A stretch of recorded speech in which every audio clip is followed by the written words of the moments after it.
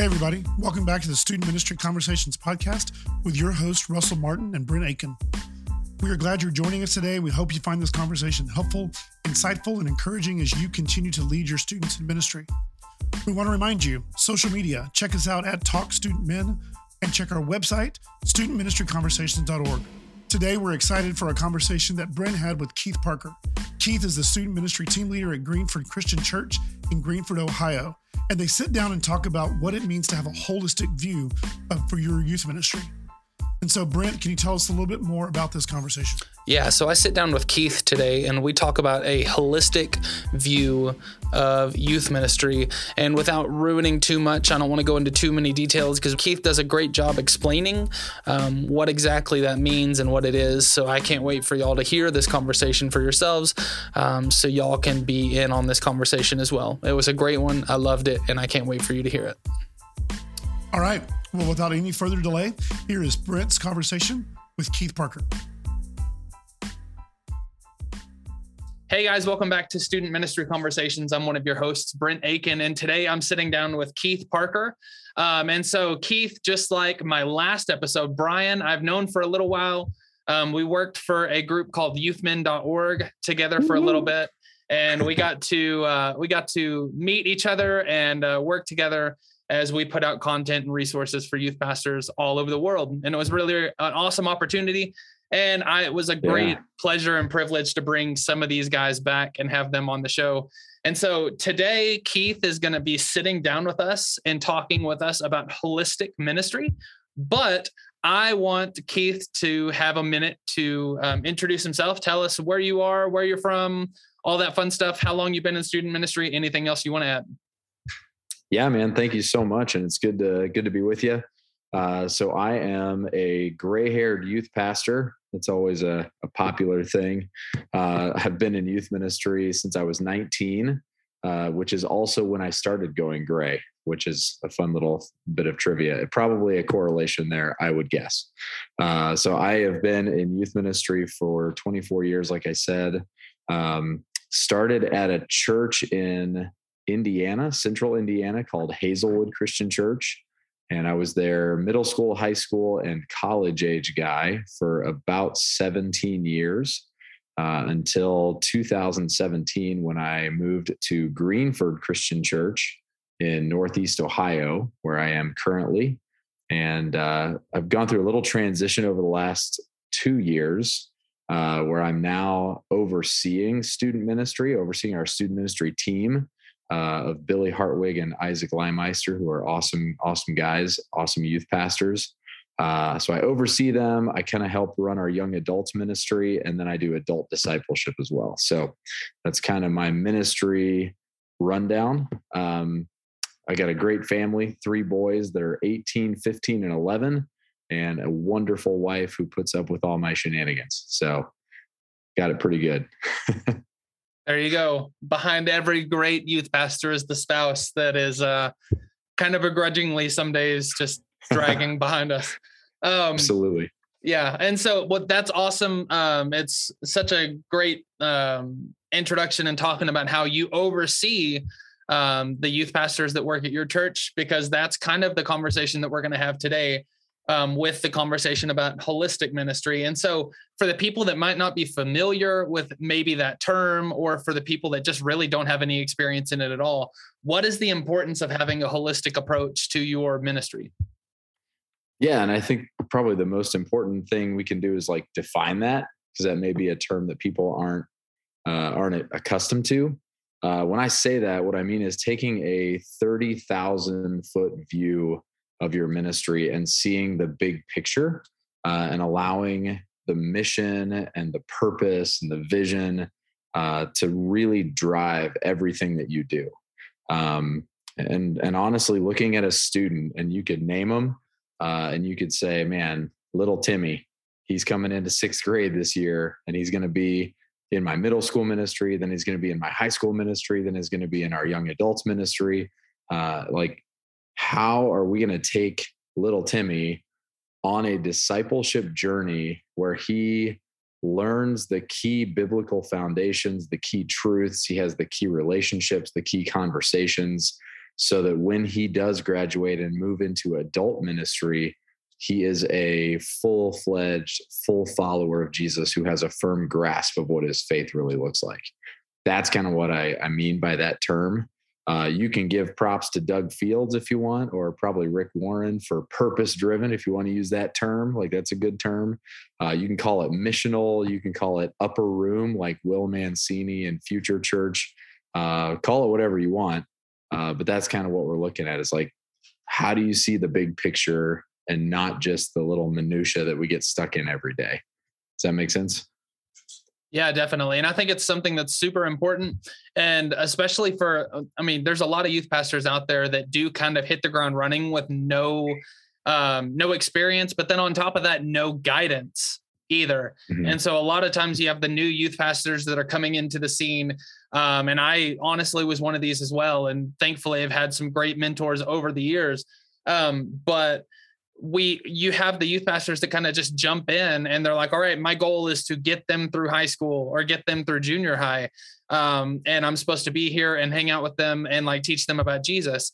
And then hopefully at some point during the experience maturation that happens with student or with your job and your profession and like learning more about what you do, you begin to see that, oh man, like not only am I like teaching these kids, but I'm hopefully prepping them for their future as well. I'm not just telling them about Jesus. I want to have Jesus in such a way where it sticks past the time that I have them. And so, absolutely. Doug Fields and Rick Warren, like you said, purpose-driven life, purpose-driven youth ministry.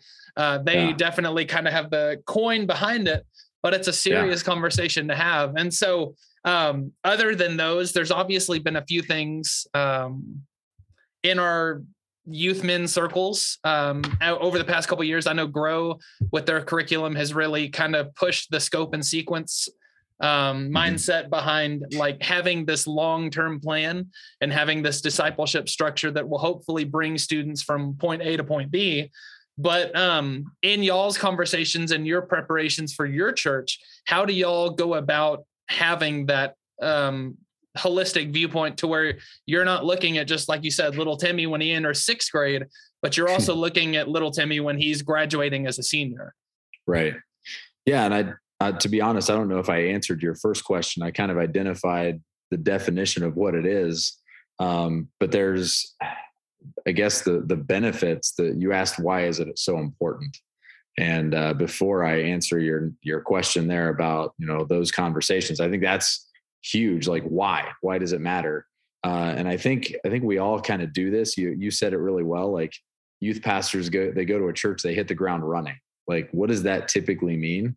Well, it typically means that you're at the football game on Friday nights, you're running the lock-in, you're having the fifth quarter party, you're doing the retreats, you're doing all the stuff, like all the busy of doing ministry. And it is all ministry, but like sometimes we become really good event planners, or we become really good calendar fillers. And we forget that in the midst of jumping from one event to the next program, to the next scheduled thing or whatever, that there is this long-term journey that's happening. Like, we are in these relationships with these students, and we're bringing these leaders on, and they're signing up to invest in the lives of students. And we want to take them somewhere, not just show them a really good series of events and activities. So I think some benefits of what holistic ministry looks like. Number one, it gives you the why.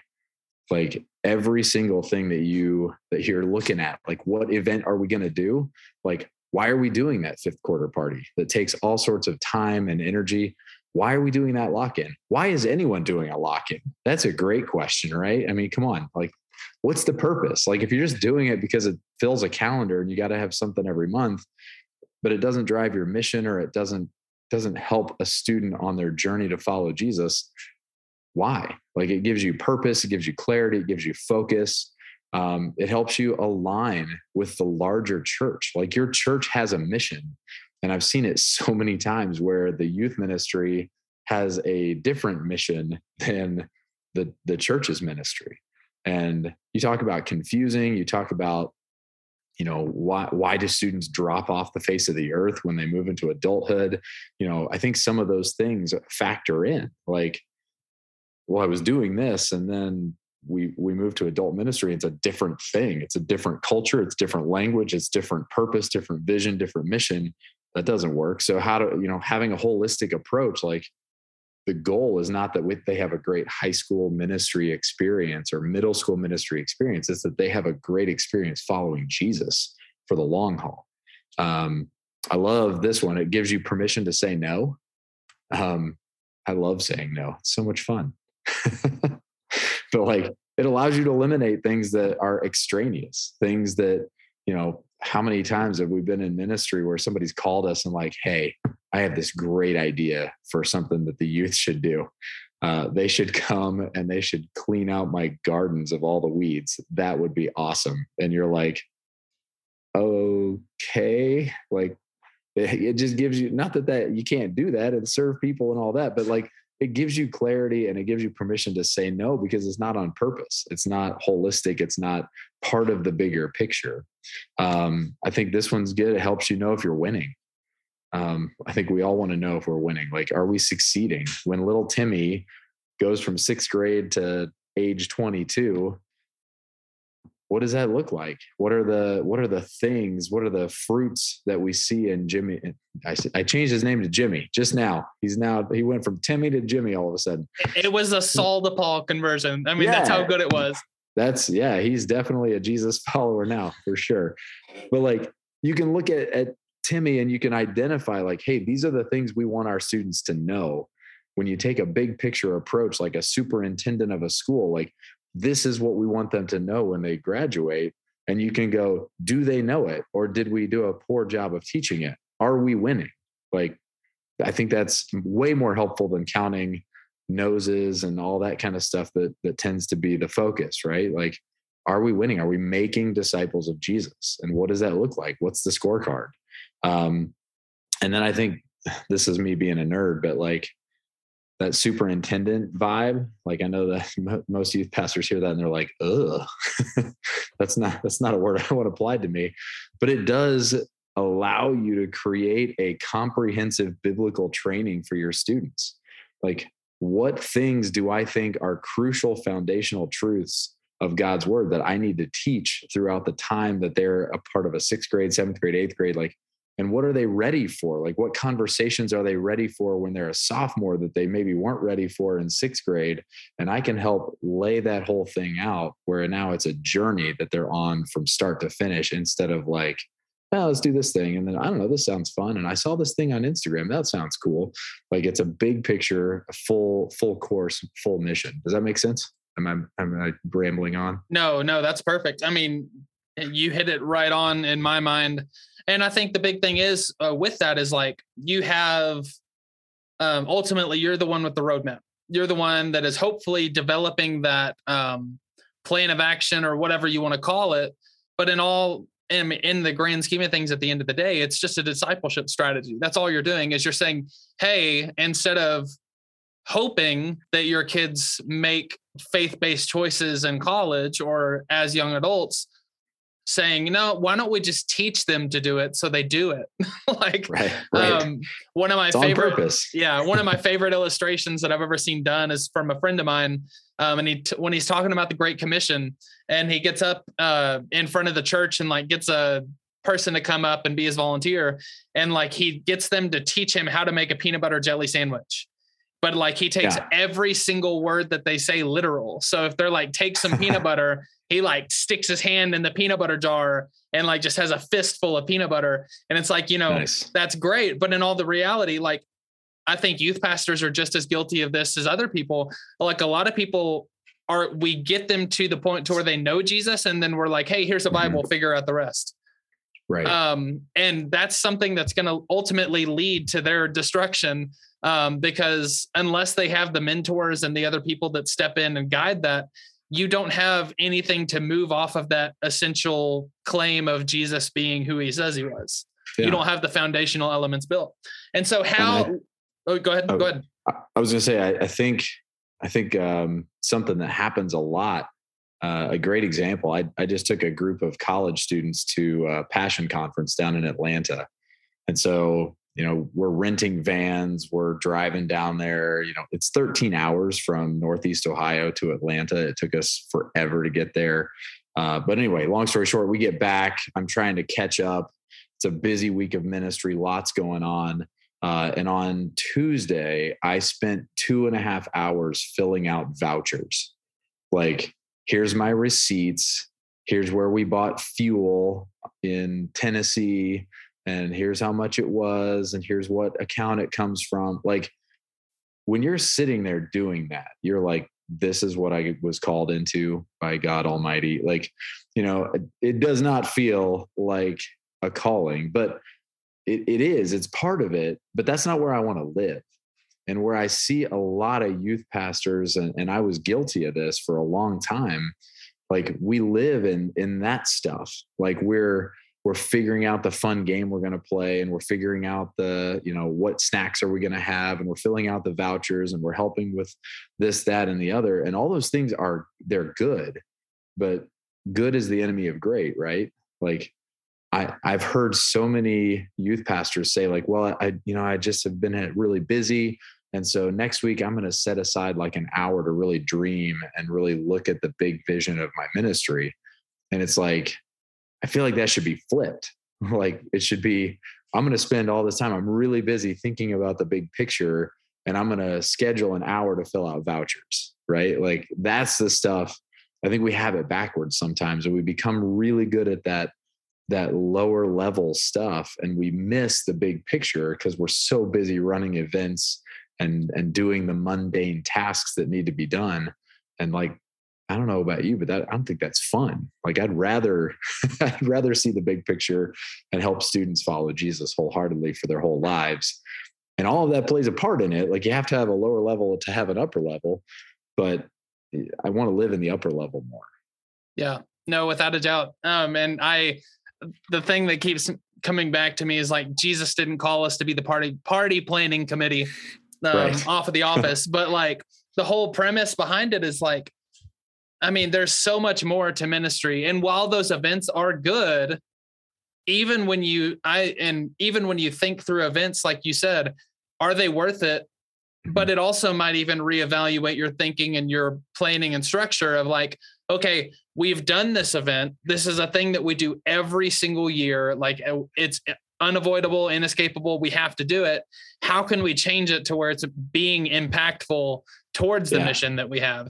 And so it doesn't necessarily mean that we have to destroy things or only do things that go into the mission, but we need to think and kind of collaborate and maybe revise a few of our things to say, hey, I know that we do, like, it's tradition. We've done a lock-in at this church for the past 25 years. Like, there's no way I'm to get out of it. But what can I do during that time of a lock-in that will give us time to be intentional towards progressing these students in their relationship with Jesus?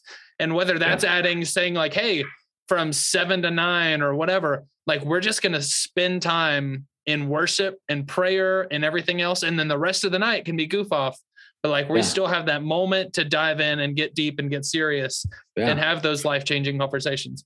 But I think a great example from that Passion Conference trip. So this is real world. Like, this is a conversation I had this week.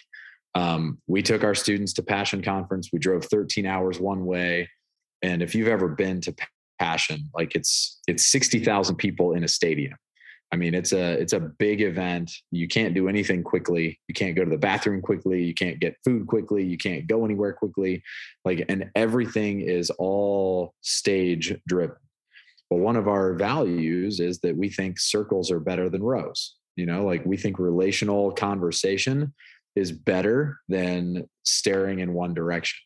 And literally all we did for that weekend was stare in one direction. And it's great. Like, Passion, you're not going to get any better quality, like, communicators, worship leaders, technology. The show is unbelievable. And there's a wow factor there. But this week I'm looking at it going, was that worth it? Like, is there a better way where we could have like meaningful conversation, meaningful connection, And maybe we live stream some of the passion stuff, but we do it from a retreat center near us where we can have more relational connection and more conversation, because that drives the mission forward as opposed to the wow factor of driving down there. Like, that's the kind of stuff I'm talking about, is that big picture. Like, yes, this was good, but, and what you said, like, you can look at it and go, hey, we don't have to kill it, but how do we innovate it so that it matches our mission and contextualizes for our purposes better? Yeah, definitely. And so you've kind of touched on this. I just want to make sure that you have enough room to adequately talk about everything. But is there any specific practices that you and your ministry specifically hold towards, like, making sure this kind of viewpoint and this kind of approach happens? Yeah. Well, I think first of all, making sure, like, I'm in a position where I oversee a team of people. So I've got more than one youth pastor we're doing life together. And so even the way that we sort of form our meetings is built around this. So this was pre-COVID, because COVID wrecked everything, but pre-COVID, when we were meeting and could actually be in the same rooms together, we would have 2 meetings a month as a student ministry team. And the first one we called our dreaming meeting. And it was all big picture conversations. It was, how are we doing on mission? What are the big rocks that we need to make sure we're hitting? So even setting that up in such a way that this conversation is not about how much are we paying for rental vans. That's not what we're doing here. Like, we're talking big rocks, big picture. What are we teaching? Where are we going? How are we communicating the mission? The second meeting we called our student ministry team nuts and bolts. And that was who's buying the chips? Like, that kind of stuff, right? Like, who's getting the forks? We need forks. So those kind of things, it helps to kind of balance out, like, yes, you got to have forks. That's important, but let's make sure the conversation that we really start with is the big picture stuff. I think to go into this, it's a lot of commitment. Like, it's easy to grab some downloads. And I know you asked me earlier about, like, some holistic, more holistic approaches from resource organizations like Grow. I think that's great. I think it's great that it's not just, here's a one-off sermon, here's some cool event ideas, here's what to do at your silent disco. Like, all that's fun. But I love that there's approaches now that are moving in a more holistic fashion. But I do want to caution, I don't think anybody, no matter how good they are, I don't think it's ever just plug and play. Like, you have to contextualize anything that you get, and it has to match your church's vision and mission. It has to match your context, your place, your ministry, your calling, like that. Yeah. Don't just download it on Sunday morning at 7 a.m. and go preach it and call it good. I love that they're moving that way. I think it can start the conversation, but I don't think it's ever just like, no, we're good. I downloaded that thing. We're good to go now. But committing to it, it's a marathon, not a sprint. When we went to Hazelwood 17 years before we left Hazelwood, we were there the first day. There was a preschool program on stage, and there was, like, how every preschool program has that kid, like, he's all over the place. Oh yeah. Like, there was that kid, and he was acting crazy. And I leaned over to my wife and I said, we're going to watch that kid graduate high school. And we just made the commitment. We were going to be there for the long haul. And he graduated high school, and he went into ministry, and he's doing ministry now. And it's like, it's just awesome. But you can't implement something like this and be like, we're on an 8-year plan, and then leave in a year and a half. Like, you won't see the fruit of this sort of a thing. So you got to be committed to it, and you got to stick with it. I think you got to give away leadership. This is a big thing. And when you communicate this to your volunteers, you got to give them an opportunity to own it. It's one thing to say it. It's another thing for them to, like, express it. And so they'll internalize it when they get a chance to use it. And then I think communicate, always sneeze the virus. That's really apt saying for this time in life. Am I right? Sneeze the virus. That's exactly what everybody. That is perfect. No one will ever forget. Sneeze the virus. Sneeze the virus. Yeah. Like, you gotta keep saying it. Like, this is where we're going. This is the mission. At Hazelwood, our mission statement was connect, worship, grow, serve. And I would say it, and my adult leaders would like roll their eyes and groan because they'd heard it so many times, but they all knew it. Yep. They could all articulate it. They knew what it meant. They knew how it worked. So yeah, no, that's awesome.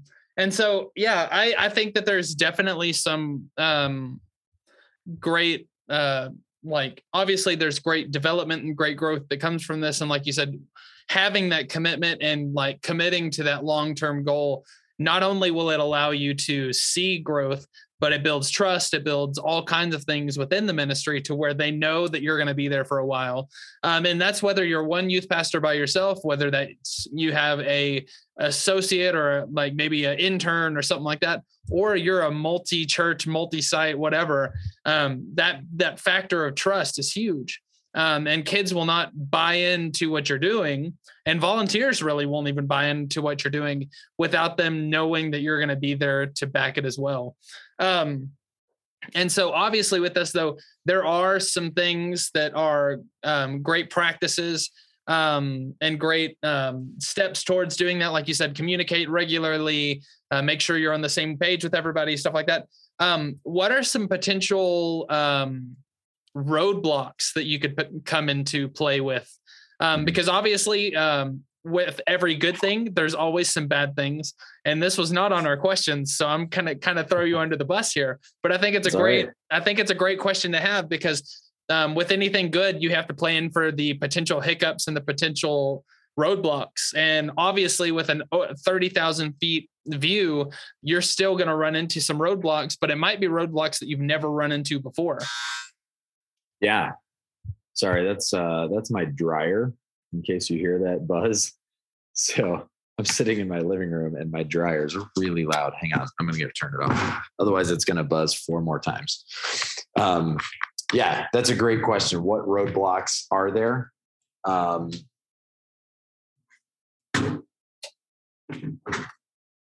Silence. Sorry. They can edit that, right? Yeah.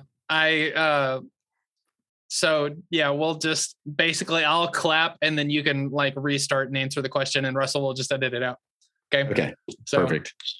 Whenever you're ready. All right, hit me. Yep. Yeah. I mean, there are always going to be roadblocks, always going to be difficult things whenever you try something new.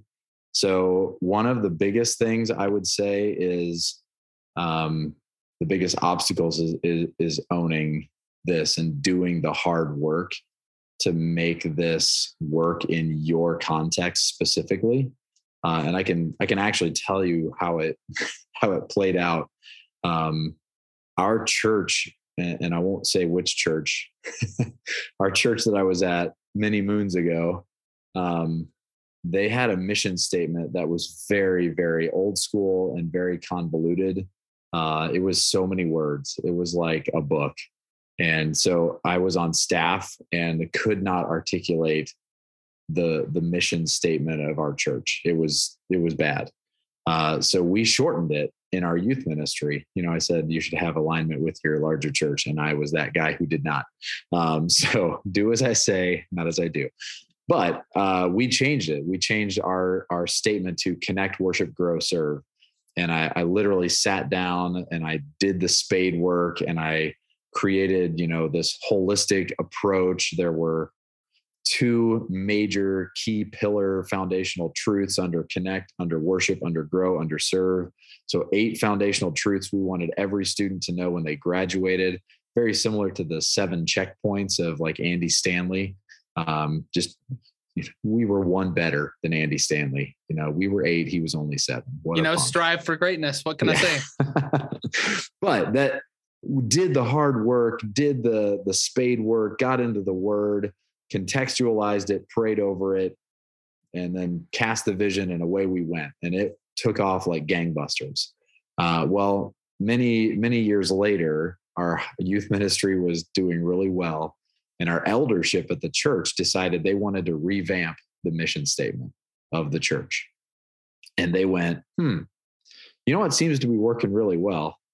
It's that youth ministry stuff. They got that connect, worship, grow, serve thing going on.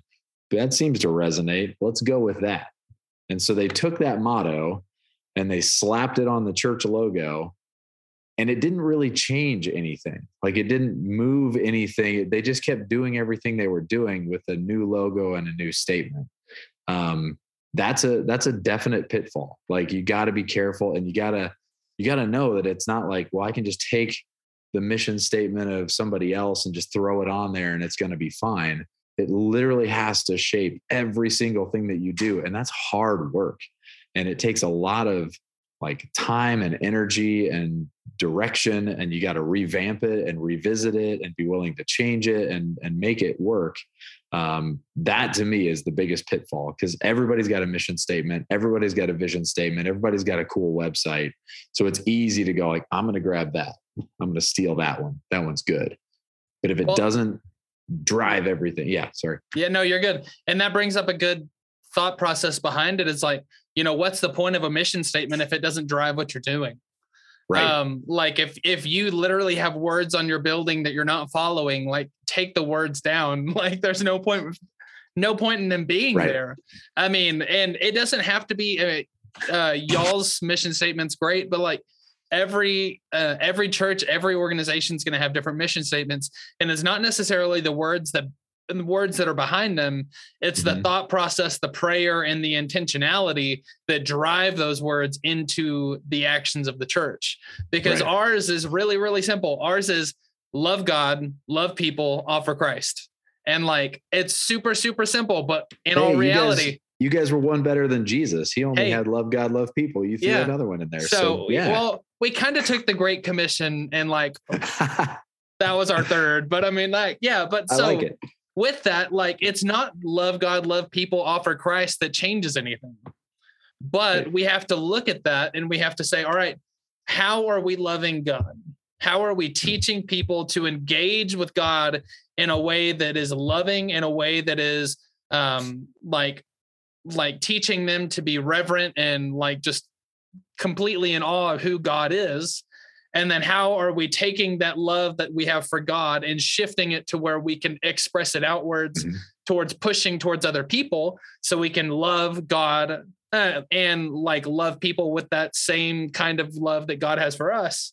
And then like, how does that expression of love bring us into conversation to where we can offer Jesus? And so if that's not what we're doing, like the words don't mean anything.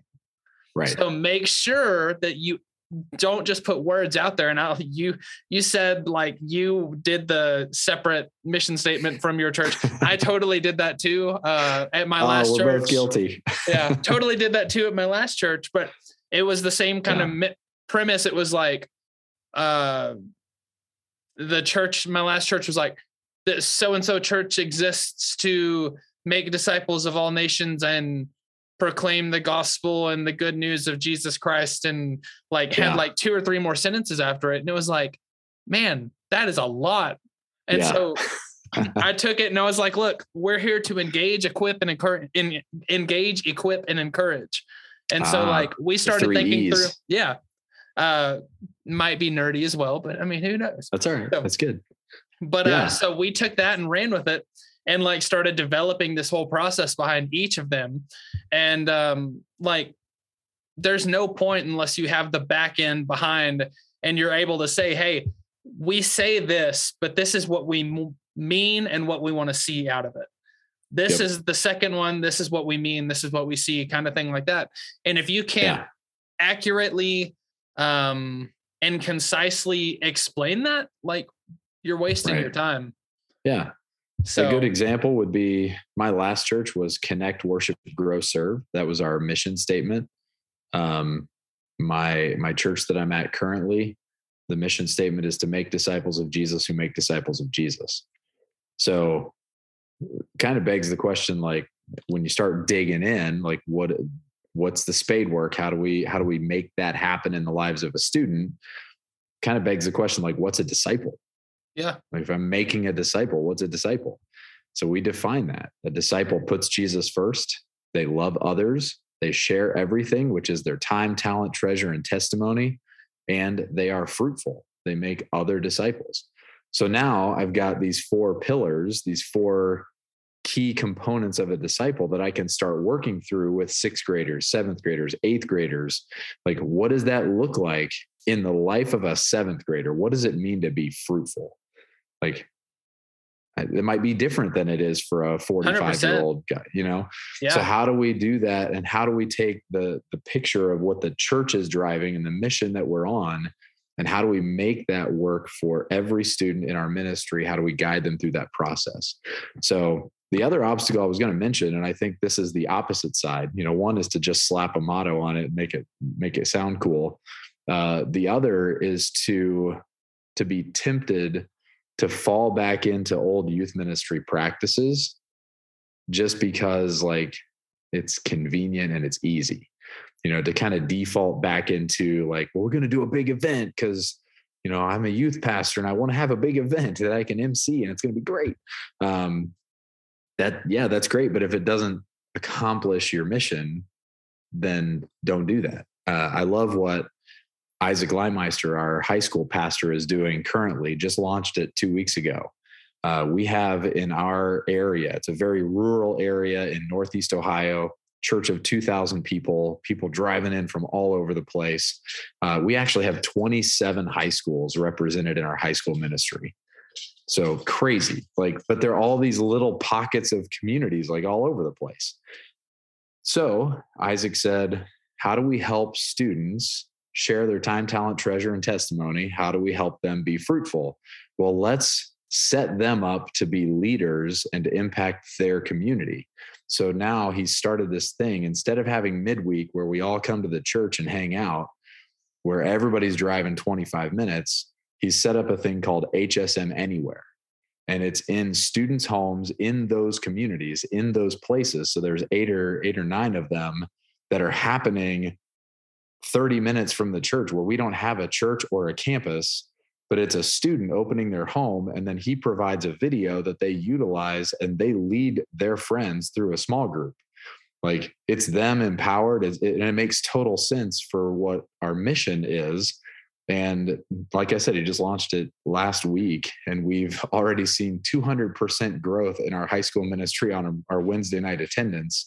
And we've met 15 new students in the last 2 weeks that have never darkened the door of our church because of this thing that he's doing. And it's wow. Yeah, it's awesome. And it That's fits amazing. with our mission, fits with our purpose, fits with our direction. And it helps students understand, I'm on mission. I'm making an impact in my community. That's awesome. That's really cool. But I think that hits the nail on the head once again. Just the premise of I think so many times, especially you talk about the old youth ministry methods. A lot of times we let the old church methods kind of drive our functioning as well. And somehow or another down the line, this idea that we have to be in the building for church to happen, is not the case. And if anything, I think that's one of the best things about the past couple of years of quarantining and everybody moving to virtual. Yep. Is it really, really shook the doors off of some places that have been barred shut for a really, really long time. And for the ones that just absolutely refuse to open those doors, they're not here anymore.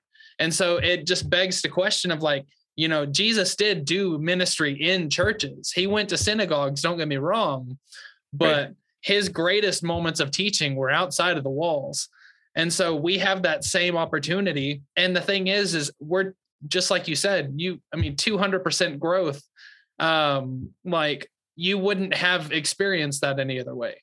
You wouldn't have had that opportunity if you hadn't taken what y'all were doing to those different communities, which is one of those, once again, looking at 30,000 feet above, are we genuinely doing what we're supposed to do? Is this something that we are doing, or can we do it better? Can we do it in a different way that reaches more kids? And that's awesome. That's an incredible ministry opportunity. And then ultimately on top of that, y'all are doing exactly what your mission statement was, which was make disciples who make disciples.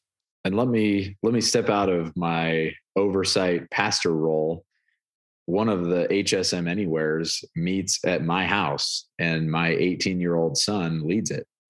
And so as a dad, I'm getting to welcome all these students from our community into my home, and B, I'm getting to watch my son like lead and learn what ministry looks like, and send texts to his friends and invite them to our house and to be a part of this thing.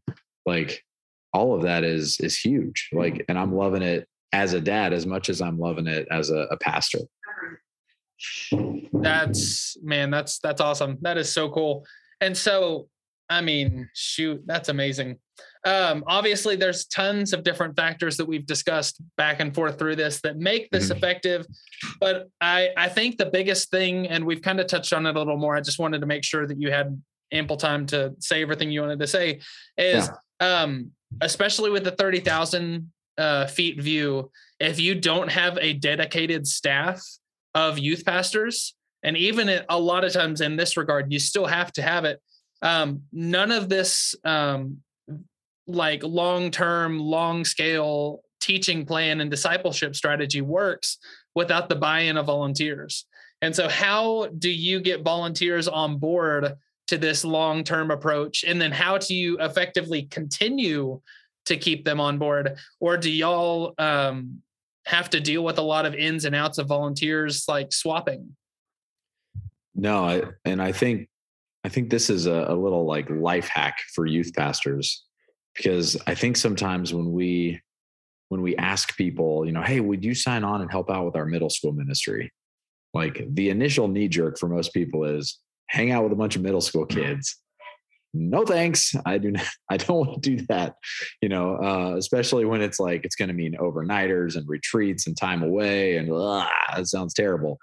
When you invite them into something with a long-term purpose, I think people are more apt to say yes, and they're more apt to be involved and plugged in and excited because they know that it's going somewhere. It's not just we're going to do this event, and then we're going to do that event, and then we're going to do this event. It's lifelong investment. It's a marathon, not a sprint. And so when I began the process of inviting people onto our team, this is where I started. I didn't start with, hey, we think you're super cool and we think the kids will love you. Like, we started with, here's the big picture of where we want our ministry to go, and here's what we want our students to learn. And we think that you can be a part of that because we see some of these traits in you. And we think your investment in the lives of these students is going to make a difference. And so most people will sign up for that, even people that you wouldn't think would sign up for that. And so I think that continuous communication, and then once you have them on board, reminding them along the way that sometimes those things that are like, they had to deal with the kid who was, doing the stupid stuff and spraying water all over the bathroom and, all the nonsense that happens in youth ministry or whatever, like reminding them that there's a bigger picture and a bigger purpose at play. And when you keep reminding them over and over again, and they're like, yeah, that's right. I know we're going to get somewhere. It's nice because I was the kid spraying water all over the bathroom in my own youth group. So I could be like, listen, maybe it won't all end up for bad. Like, maybe he'll go into youth ministry. Who knows?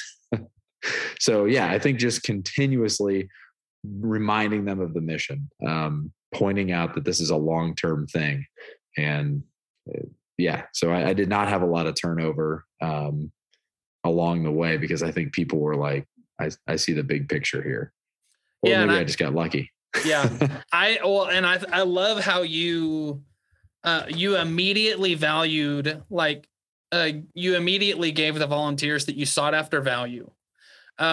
It wasn't like hey, come back in a year and I'm going to tell you how important you were. It was like, we are doing this. These are the steps that we're going to take. We see those qualities in you, and we want you to model those for the students.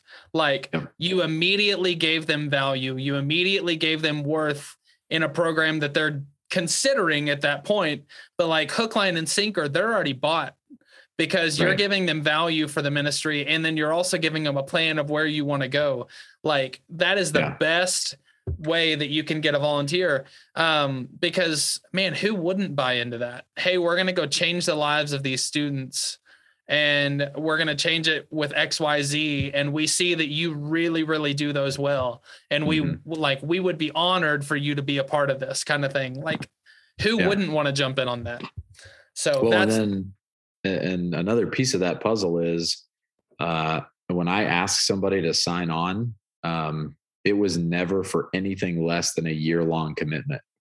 It was never like, hey, why don't you come check it out? And if you don't like it after 6 weeks, like, we can just reevaluate. It was like, we would like for you to be a part of it. And we would like you to commit for this entire school year, because your presence is going to speak volumes to the students in our ministry. And that's how you build relationships, is being present. So it might mean ping pong, it might mean eating pizza, it might mean staying up late, but your presence at these things is going to be the thing that moves the needle. So we want you to commit to a full year. After a year, if you're dying, if your life circumstances have changed, if whatever, like, we'll talk again. But usually what happened is that year would come around and they'd go, oh no, I'm in. Like, I'm in long term. And we left Hazelwood 4.5 years ago. And the student ministry team, many of the people that are still on that team were people that were on my team for long term. So it's awesome to see that ministry, that investment in the lives of students continues, even beyond, which, I mean, I would hope every pastor would say that. I don't want it to be about me. I want it to be about him. And so that's a cool thing.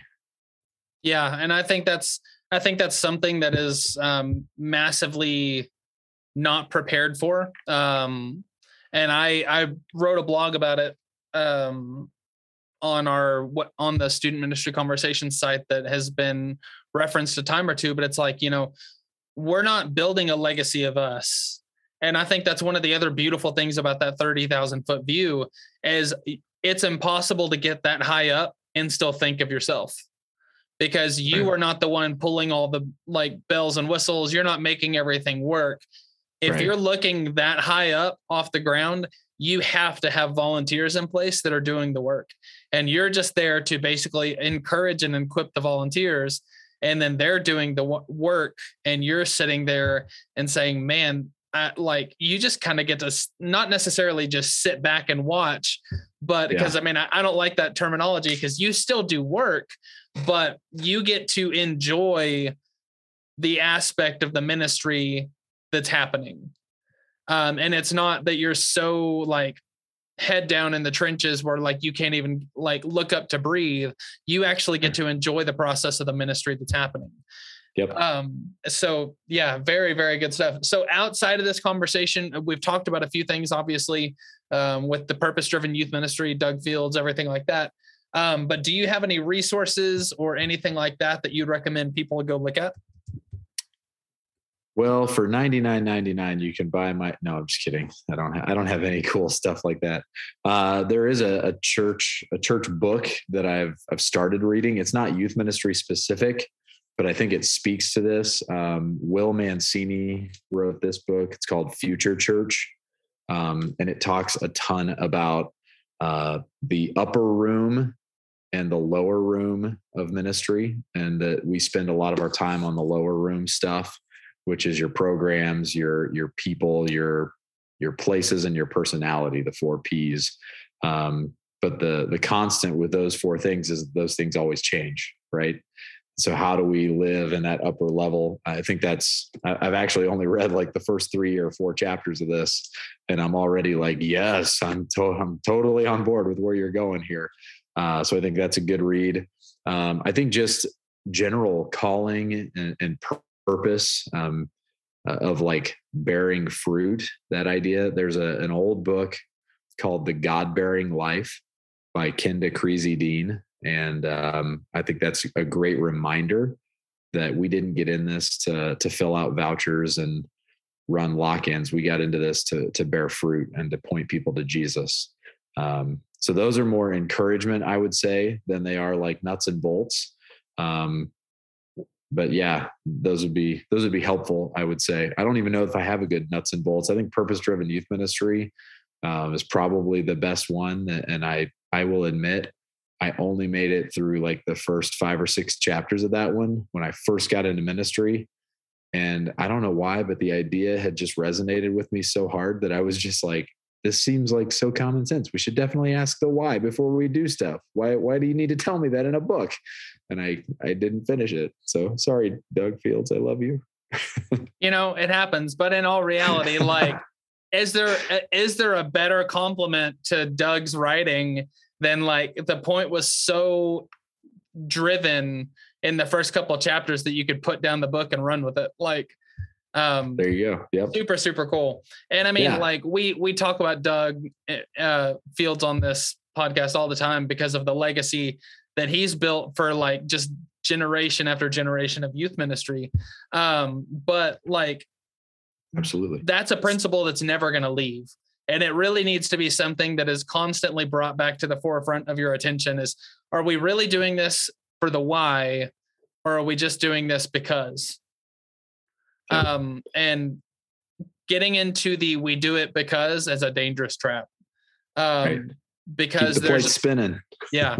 Like eventually the plate's going to fall. But fantastic stuff. And then the only other thing that I would throw in as far as resources is obviously in order for this 30,000 feet thing to work, you have to continue to develop yourself as a leader. And you have to continue to drive towards making yourself more efficient, making yourself more of a communicator, and not necessarily more of a communicator as in you talk more, but how effective you are as a communicator. And so with that, there's all kinds of books and stuff like that out there. But the resource that I go back to time and time again is another podcast that I listen to all the time. Me and Russell are both very, very big fans. If you don't listen to Carey Nieuwhof's leadership podcast, it needs to be on your list because he brings in anybody and everybody from just about every organization and every field known to man, and like just sits down and talks about ministry. Not talks about ministry, sits down and talks about leadership ideas. Yeah. And I mean, if you really want to enhance being a leader, like why not learn from some of the leaders of like Fortune 500 companies that have been like driving teams and workforces of hundreds of thousands of people? Like seriously, you can't do better. So I would definitely throw that in the list too. And if you've listened to this podcast, you've heard me and Russell both reference that podcast probably 100 times. Just because we both really, really buy into the value of that. And there's a lot of great insight to it. Yeah. But developing yourself as a leader, you have to do it.